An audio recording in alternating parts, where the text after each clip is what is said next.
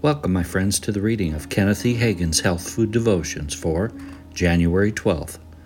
The title of the message is Healing is in God's Redemptive Plan. Healing is in God's redemptive plan. And the related scripture is Isaiah chapter 53, verses 4 and 5.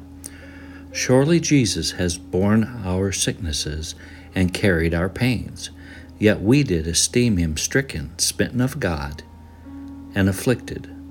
But he was wounded for our transgressions. He was bruised for our iniquities. The chastisement of our peace was upon him, and with his stripes we are healed. Isaiah 53, verses 4 and 5. It is the will of God for you to be healed. It is God's will that you be in health. The biggest thing that hinders people is that they question God's will. They think maybe God has some great purpose in this illness or disease.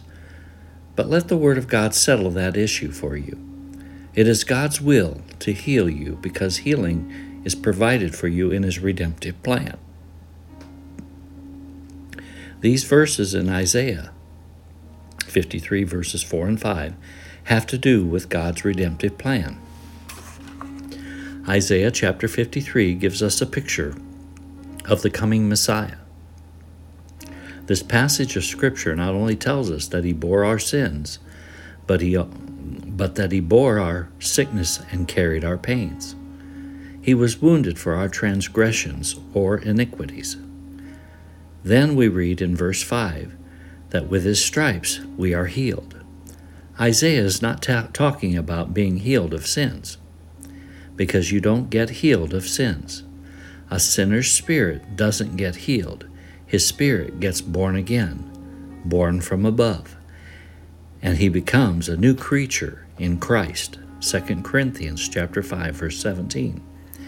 Notice the words sicknesses, pains, and healed in Isaiah 53, 4 and 5. When Isaiah said, with his stripes we were healed, we are healed, he was talking about being healed from the sickness and the pains of our bodies. Yes, Jesus bore our sins, but thank God He also bore our sickness and disease. Confession.